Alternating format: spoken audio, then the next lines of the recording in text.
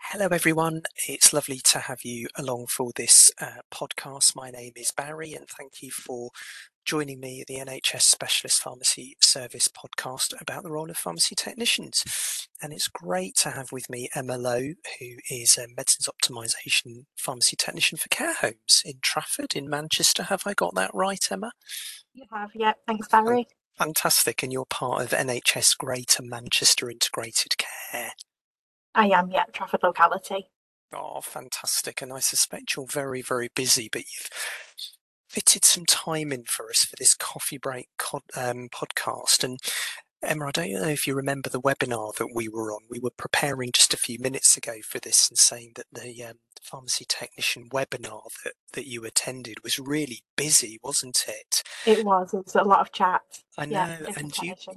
and you put in the box about how you were doing a lot of stuff with structured medication reviews. So I've got some questions that I'm going to ask, and the purpose of this really is for people to hear, maybe other pharmacy technicians, maybe GP practices, maybe primary care networks, about your role and what you've been doing.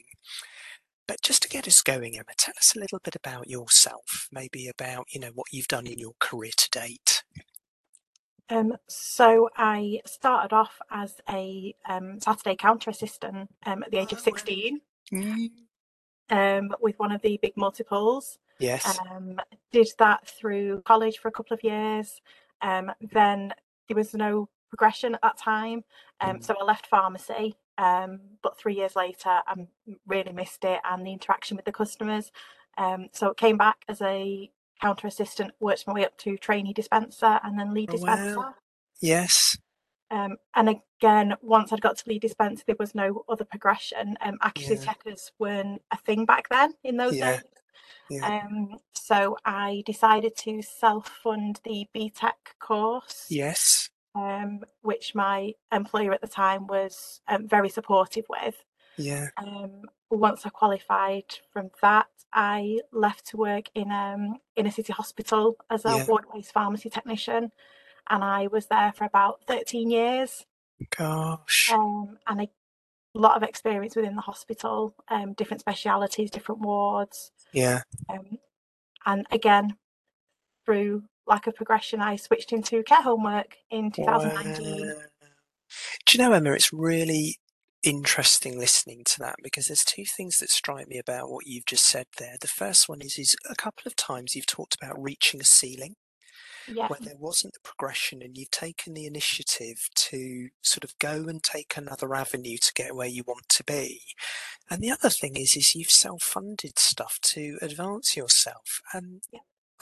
I'm probably going to embarrass you, but I find that really inspiring.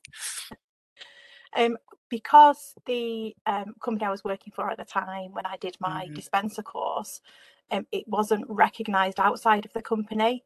mm, So without moving somewhere else, mm, without having that qualification of the BTEC, there wasn't anything else for me to do within there. So yeah, yeah, that was the other option, really. yeah. I mean, I know we're not here to talk about this primarily on this podcast, and this is only a brief detour, but what would you say to a junior technician who's listening to this and is just feeling they've reached a bit of a sort of buffer of where they want to go? Um, Brief words of wisdom? I would say have a look at different, like you say, different avenues. Yeah, Don't think because you work in, say, a community pharmacy, that's all you could ever do, or yeah, because you're in a hospital pharmacy, you don't have the skills to move into community or industry or yeah, primary care. There's so many different avenues now for technicians. yeah. So yeah, there's lots of opportunities. Oh, brilliant. I know that wasn't kind of in our script, but I just think that's enormously helpful for people to think about. So, Emma, the reason that we asked you to do a podcast for us is because you're involved in structured medication reviews in your care home work. Yeah. And I just wondered if you could tell us briefly what it is you do as a pharmacy technician for SMRs. So with the SMRs, I do most of the background work for Yes. the clinical pharmacist. So what that would involve is getting a list of patients from either the GP or the care home that they wanted to be reviewed. then accessing their medical records through EMIS, which is what all our GPs in Trafford use. Yeah. We would have a look at the medicines list. I would go through each of the medicines individually to look at when they were started, at the very first initiation, and the reason for them, and just make notes of whether that was still indicated. Yes. Um, I would also look at most recent blood results. Yes. If there's any abnormalities, highlight those to the pharmacist. Yeah. And work out things like the creatinine clearance with renal Right. function, and look at the anticholinergic burden scores. Yes.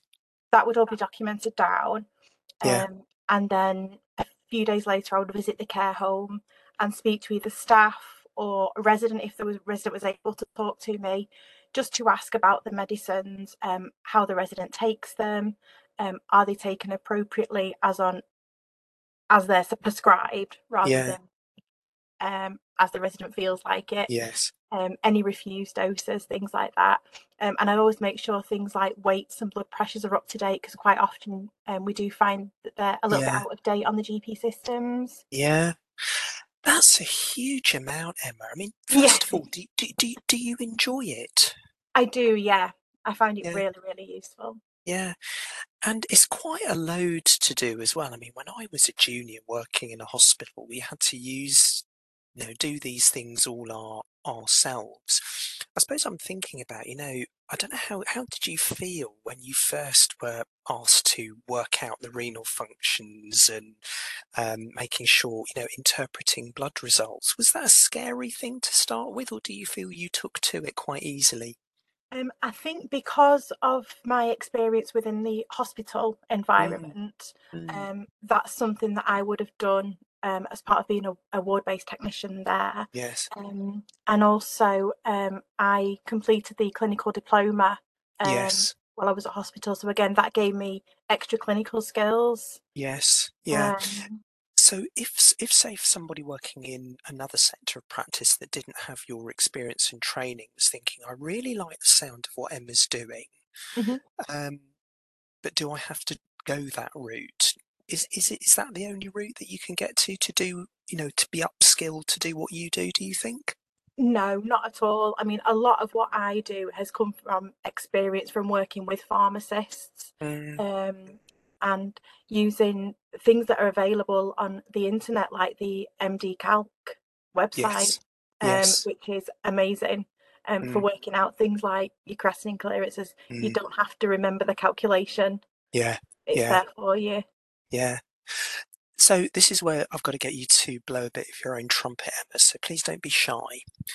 What difference do you think you and your role makes within SMRs? And they're a big deal, aren't they? SMRs now. What difference do you make? Um, I think I have more time than the clinical pharmacists do.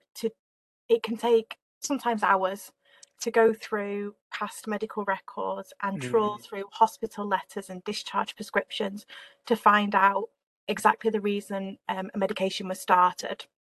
Um, so I think from that aspect, me doing that frees the pharmacist time up to look at the more complex residents mm, in the care home, mm, those that, for instance, are on like enteral feeds and might need dose adjusting with peg feeds and things like that.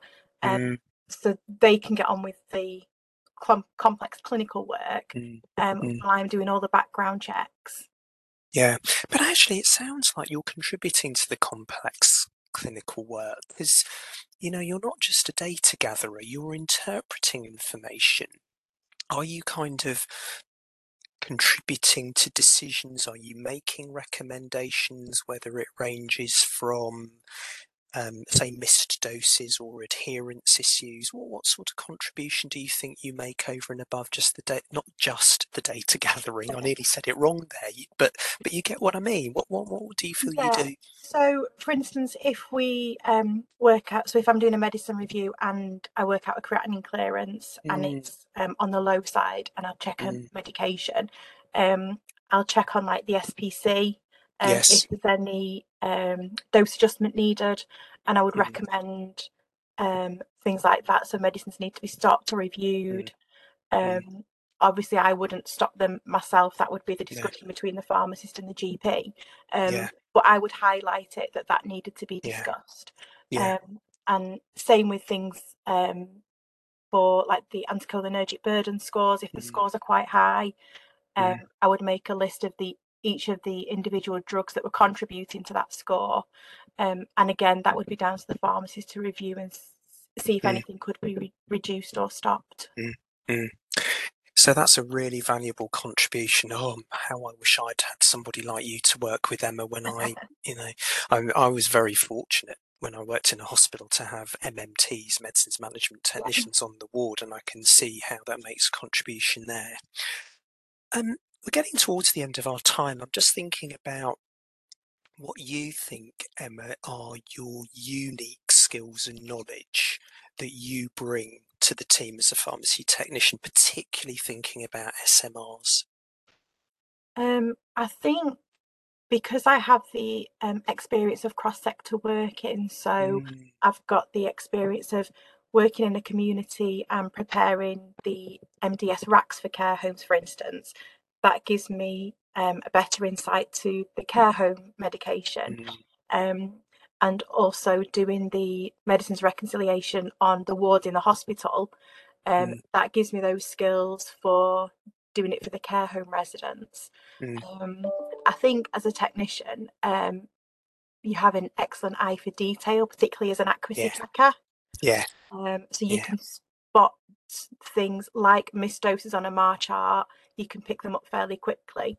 Mm, And also quantities on GP records. So you know what a monthly cycle, you multiply everything in 28s. yeah, Um, yeah. so So, so so you know your 28 times table. yes, slowly, but yeah.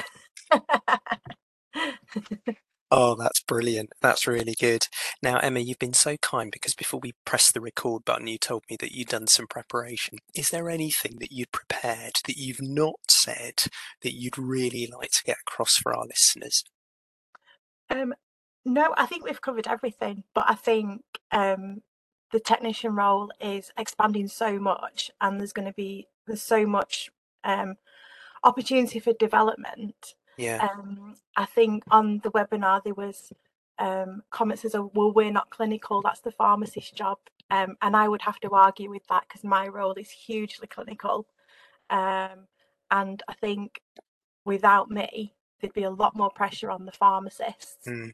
um, to do their work. So I think we're invaluable, really. Absolutely. Well, all I can say is I hope you get bought lots of chocolate, Emma, and some as well. So, well, Emma, thank you so much for spending time with us today on this podcast. We really appreciate it. So, thank you, folks, for listening. If you'd like to hear more of our podcast from the NHS Specialist Pharmacy Service, please do follow us. It's a little bit of an acronym here, but it's soundcloud.com/NHS_SPS.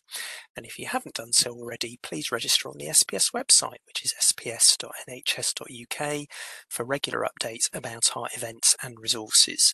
We're going to be recording more podcasts in this series. We hope you find them helpful.